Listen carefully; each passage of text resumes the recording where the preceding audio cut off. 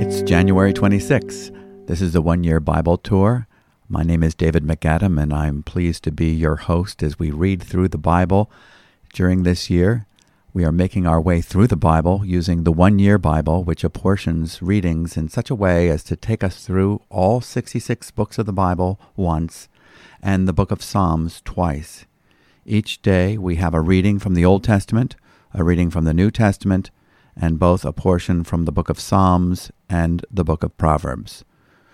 The word Bible comes from the word biblion, which means a little book. And you might think it's really not that little. It's one of the biggest books that you have in your collection. But it really is a little book when you consider the vast library that it contains and the unending source of illumination that it brings. As in a library, there are different types of literature, or what we call literary genres. For example, we have the poetry of the book of Psalms and Song of Solomon. We have the wisdom literature that contains the collection of pithy altruisms in the book of Proverbs. But the greatest portion of the Bible is historical narrative. This is what we find in the book of Genesis, Exodus, and the Gospels, to name a few. These books are not only informative as historical accounts, but they reveal deep truths for our instruction. The unfolding story of the history of Israel has been very dramatic. To whet your appetite for what we have in store in today's readings, we might use our imaginations to envision how the happenings in the book of Exodus would read as headlines in the daily news outlets. For example, Exodus 2, verses 11 to 15, Prince of Egypt, wanted for murder. Or Exodus 2:15, Pharaoh's adopted son avoids trial and retires from public life at the age of 40. Or Exodus chapter 2, verse 21, Scandal, celebrity marries daughter of Midian priest in private desert hideout. Or Exodus 3:1, Royal turns rural. Pharaoh's son, groomed for succession, chooses to be a shepherd. Or Exodus chapter 3, verses 10 through 4:17, Speech-impaired royal fears consequence of flubbed interview. What happens in Moses' life really is quite sensational. So let's jump into our reading from the historical narrative, Exodus chapter 2, verses 11 through chapter 3, verse 22. And I'll be reading from the English Standard Version. One day, when Moses had grown up, he went out to his people and looked on their burdens, and he saw an Egyptian beating a Hebrew, one of his people. He looked this way and that, and seeing no one, he struck down the Egyptian and hid him in the sand. When he went out the next day, behold, 2 Hebrews were struggling together. And he said to the man in the wrong, Why do you strike your companion? He answered, Who made you a prince and judge over us? Do you mean to kill me as you killed the Egyptian? Then Moses was afraid and thought, Surely the thing is known. When Pharaoh heard of it, he sought to kill Moses. But Moses fled from Pharaoh and stayed in the land of Midian, and he sat down by a well. Now the priest of Midian had 7 daughters, and they came and drew water, and filled the troughs to water their father's flock. The shepherds came and drove them away, but Moses stood up and saved them, and watered their flock. When they came home to their father, Reuel, he said, How is it that you have come home so soon today? They said, An Egyptian delivered us out of the hand of the shepherds, and even drew water for us, and watered the flock. He said to his daughters, Then where is he? Why have you left the man? Call him, that he may eat bread. And Moses was content to dwell with the man, and he gave Moses his daughter Zipporah. She gave birth to a son, and he called his name Gershom, for he said, I have been a sojourner in a foreign land. During those many days the king of Egypt died, and the people of Israel groaned because of their slavery, and cried out for help. Their cry for rescue from slavery came up to God, and God heard their groaning, and God remembered his covenant with Abraham, with Isaac, and with Jacob. God saw the people of Israel, and God knew. chapter 3. Now Moses was keeping the flock of his father-in-law Jethro, the priest of Midian, and he led his flock to the west side of the wilderness, and came to Horeb, the mountain of God. And the angel of the Lord appeared to him in a flame of fire out of the midst of a bush. He looked, and behold, the bush was burning, yet it was not consumed. And Moses said, I will turn aside to see this great sight, why the bush is not burned. When the Lord saw that he turned aside to see, God called to him out of the bush, Moses, Moses. And he said, Here I am. Then he said, Do not come near. Take your sandals off your feet, for the place on which you are standing is holy ground. And he said, I am the God of your father, the God of Abraham, the God of Isaac, and the God of Jacob. And Moses hid his face, for he was afraid to look at God. Then the Lord said, I have surely seen the affliction of my people who are in Egypt, and have heard their cry because of their taskmasters. I know their sufferings, and I have come down to deliver them out of the hand of the Egyptians, and to bring them up out of that land to a good and broad land, a land flowing with milk and honey, to the place of the Canaanites, the Hittites, the Amorites, the Perizzites, the Hivites, and the Jebusites. And now, behold, the cry of the people of Israel has come to me, and I have also seen the oppression with which the Egyptians oppress them. Come, I will send you to Pharaoh, that you may bring my people, the children of Israel, out of Egypt. But Moses said to God, Who am I, that I should go to Pharaoh and bring the children of Israel out of Egypt? He said, But I will be with you, and this shall be the sign for you, that I have sent you. When you have brought the people out of Egypt, you shall serve God on this mountain. Then Moses said to God, If I come to the people of Israel and say to them, The God of your fathers has sent me to you, and they ask me, What is his name? What shall I say to them? God said to Moses, I am who I am. And he said, Say this to the people of Israel, I am has sent me to you. God also said to Moses, Say this to the people of Israel, The Lord, the God of your fathers, the God of Abraham, the God of Isaac, and the God of Jacob, has sent me to you. This is my name forever, and thus I am to be remembered throughout all generations. Go and gather the elders of Israel together, and say to them, The Lord, the God of your fathers, the God of Abraham, of Isaac, and of Jacob, has appeared to me, saying, I have observed you, and what has been done to you in Egypt. And I promise that I will bring you up out of the affliction of Egypt to the land of the Canaanites, the Hittites, the Amorites, the Perizzites, the Hivites, and the Jebusites, a land flowing with milk and honey. And they will listen to your voice. And you and the elders of Israel shall go to the king of Egypt and say to him, The Lord, the God of the Hebrews, has met with us, and now please let us go on a 3 days' journey into the wilderness, that we may sacrifice to the Lord our God. But I know that the king of Egypt will not let you go unless compelled by a mighty hand. So I will stretch out my hand and strike Egypt with all the wonders that I will do in it. After that, he will let you go, and I will give this people favor in the sight of the Egyptians. And when you go, you shall not go empty, but each woman shall ask of her neighbor, and any woman who lives in her house, for silver and gold jewelry, and for clothing. You shall put them on your sons and on your daughters, so you shall plunder the Egyptians. So let's recap. The word Exodus means departure. The book of Exodus describes how God provides a departure, a way out, an escape for the children of Israel from their bondage in Egypt. You recall that God had given Abraham the prophecy hundreds of years earlier.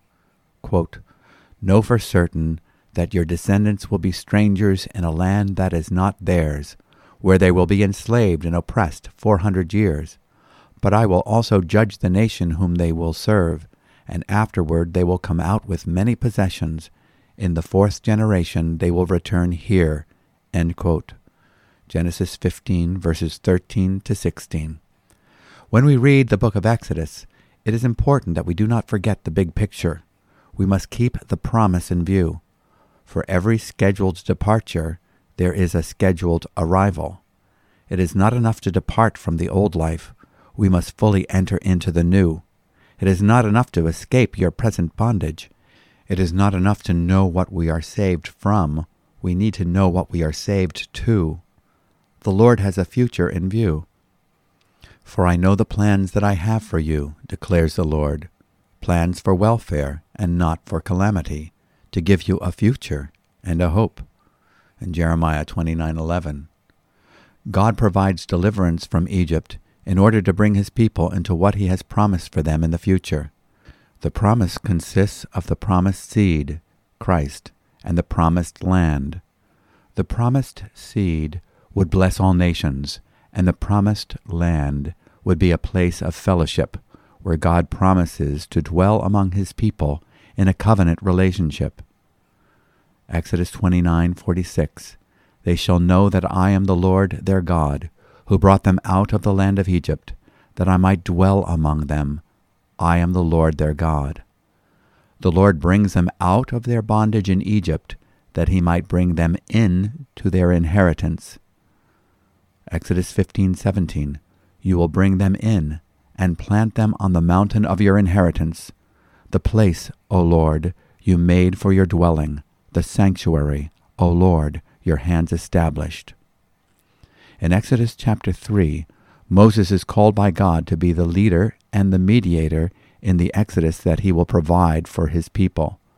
God intends to use Moses as an example in 1 Corinthians 10:11.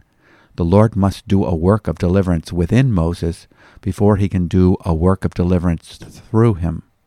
The Lord must deliver Moses from reliance upon his natural strength, his cleverness, and his pride. During the first 40 years of Moses' life in Egypt, we learn that he is brought up with the best that this world has to offer. He's a privileged son in Pharaoh's household.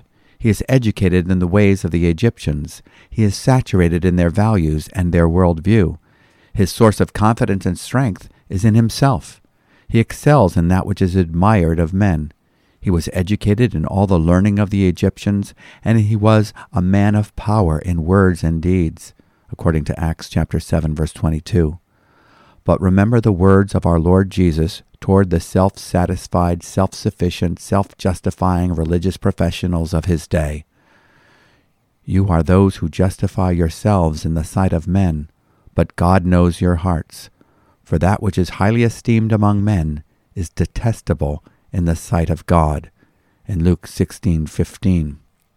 When Moses had grown up, he discovered that he was a Hebrew. He could not help but identify with the sufferings of his own people. When he sees an Egyptian beating a Hebrew slave, he looks this way and that, and thinking that no one is watching, he kills the Egyptian and hides him in the sand. Moses was still living with a frame of reference of being seen of men instead of being seen of God. While Moses had looked this way and that, he failed to look up to God, who knows all and sees all. He failed to recognize that there were others watching him. As leaders, it is important to know that there are those, whom you may not be aware of, that are watching you. And most importantly, we must remember that God sees our every move and motive. Nothing in all creation is hidden from God's sight. Everything is uncovered and laid bare before the eyes of him to whom we must give account, even that which we bury in the sand. In Hebrews 4:13. The next day, Moses, in his efforts once again to do God's work in his own way, seeks to settle a fight among two Hebrews. Instead of welcoming Moses' peacemaking initiatives, the Hebrew says, "Who made you ruler and judge over us?" It was clear that God had not yet appointed him to that task. How important it is to wait on God's timing and rely on God's strength. God's work must be done God's way and in his time. For the first 40 years of his life, Moses was full of himself. Although he was sincere, compassionate, and competent, he did not yet know God personally, neither was he submitted to him. Soon Moses realizes that his sincere actions in the interests of his people did not have the desired effect. Pharaoh heard of his murdering the Egyptian and ordered Moses killed. During the next 40 years, Moses is being emptied of himself. He is taken from the palace to the outback. The former prince of Egypt is now living in obscurity in the backside of the desert. He becomes a shepherd, a profession that is despised in Egypt, as we read in Genesis 46, verse 34. He who was once at home with royalty is now a stranger in a strange land. He who impetuously took matters into his own hands would soon become the meekest man on earth, in Numbers chapter 12, verse 3. He who was the pride of Egypt will become a humble servant of God, a shrub in the desert. The somebody has become a nobody. What a school the backside of the desert can be. We are often brought to a place where we can no longer depend on our status in society, our social network, our gadgets, our degrees, and bank accounts. We are weaned from all that which gave us natural self-confidence. No one knows of your great possessions and accomplishments when you are separated from it all on the backside of the desert. Here one must learn to live a life of dependence. In Exodus chapter 3, Moses is introduced to the one he is to become dependent upon. God was preparing him to be a leader in ways that he was not aware of at the time. He was being taught to lead like a shepherd.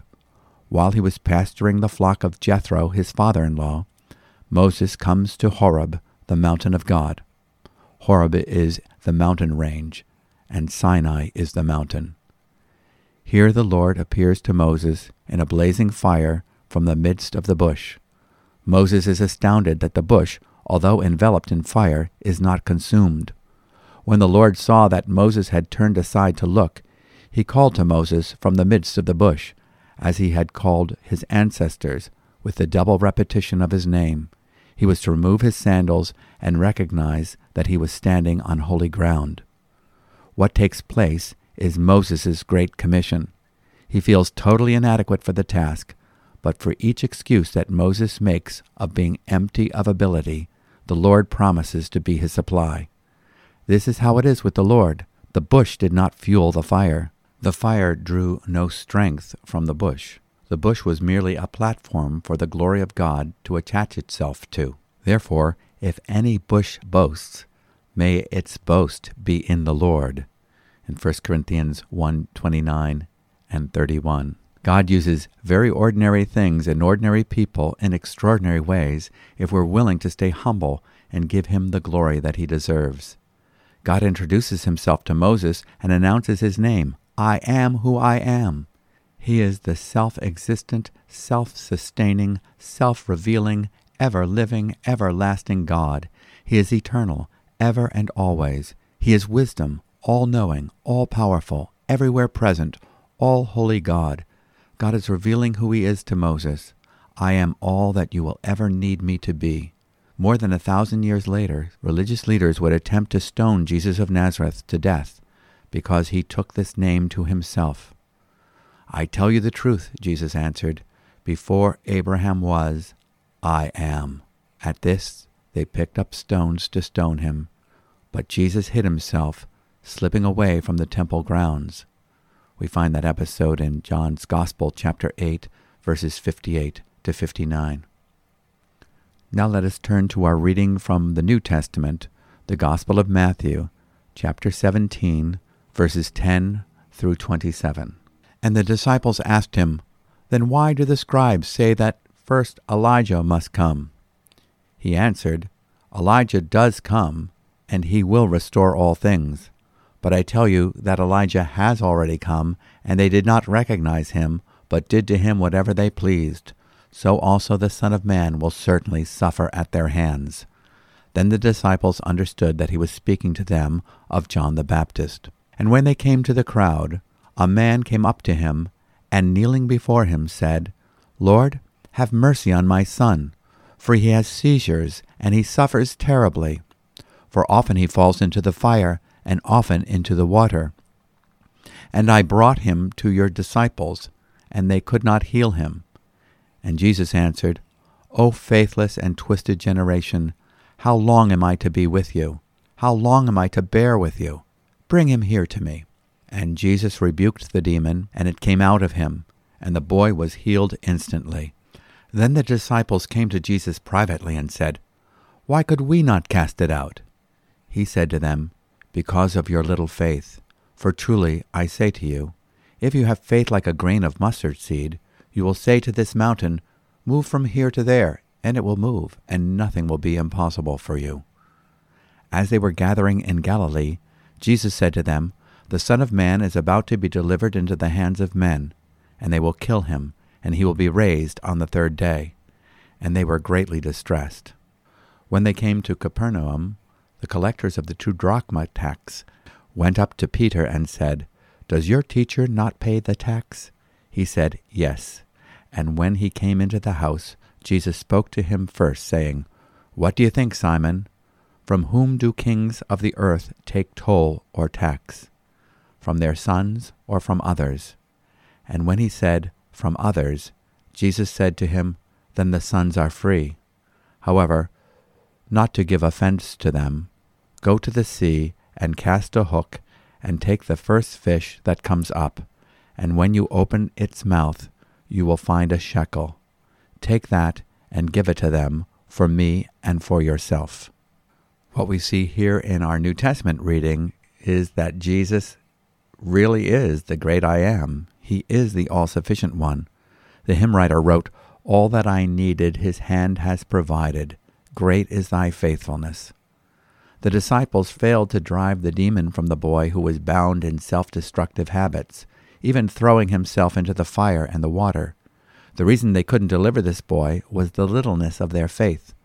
Jesus made it clear that by littleness, he was not referring to the size of their enthusiasm, imagination, or confidence. He referred to a little mustard seed. The nature of the seed is to grow to something big, far bigger than the seed itself. We need to focus on what the seed is designed to be and do. Our faith needs to be focused on the object of our trust. Faith in the Savior is saving faith. Jesus refers to focusing our faith on God's ability and will to accomplish what he has promised. This comes through prayer, discernment, and discipline, such as fasting. Fasting is only found in some manuscripts. Sometimes disciples end up focusing on principles or formulas, or even using the name of Jesus without really focusing on the merits of Jesus himself. Warren Wiersbe writes, quote, Faith like a mustard seed is living faith that is nurtured and caused to grow. Faith must be cultivated so that it grows and does even greater exploits for God. In 1 Thessalonians chapter 3, verse 10, and 2 Thessalonians chapter 1, verse 3. Had the 9 disciples been praying, disciplining themselves, and meditating on the word, they would have been able to cast out the demon and rescue the boy. End quote. That's from the Bible Exposition Commentary on the New Testament by Warren Wiersbe, Volume 1. Reading through the Bible is a great discipline for strengthening and focusing your faith upon Christ. Be encouraged and watch your faith grow, and the mountains that the Lord wants to move will move. Now let's read from the book of Psalms, Psalm 22. This is addressed to the choir master, according to the doe of the dawn, a psalm of David. My God, why have you forsaken me? Why are you so far from saving me, from the words of my groaning? O my God, I cry by day, but you do not answer, and by night, but I find no rest. Yet you are holy, enthroned on the praises of Israel.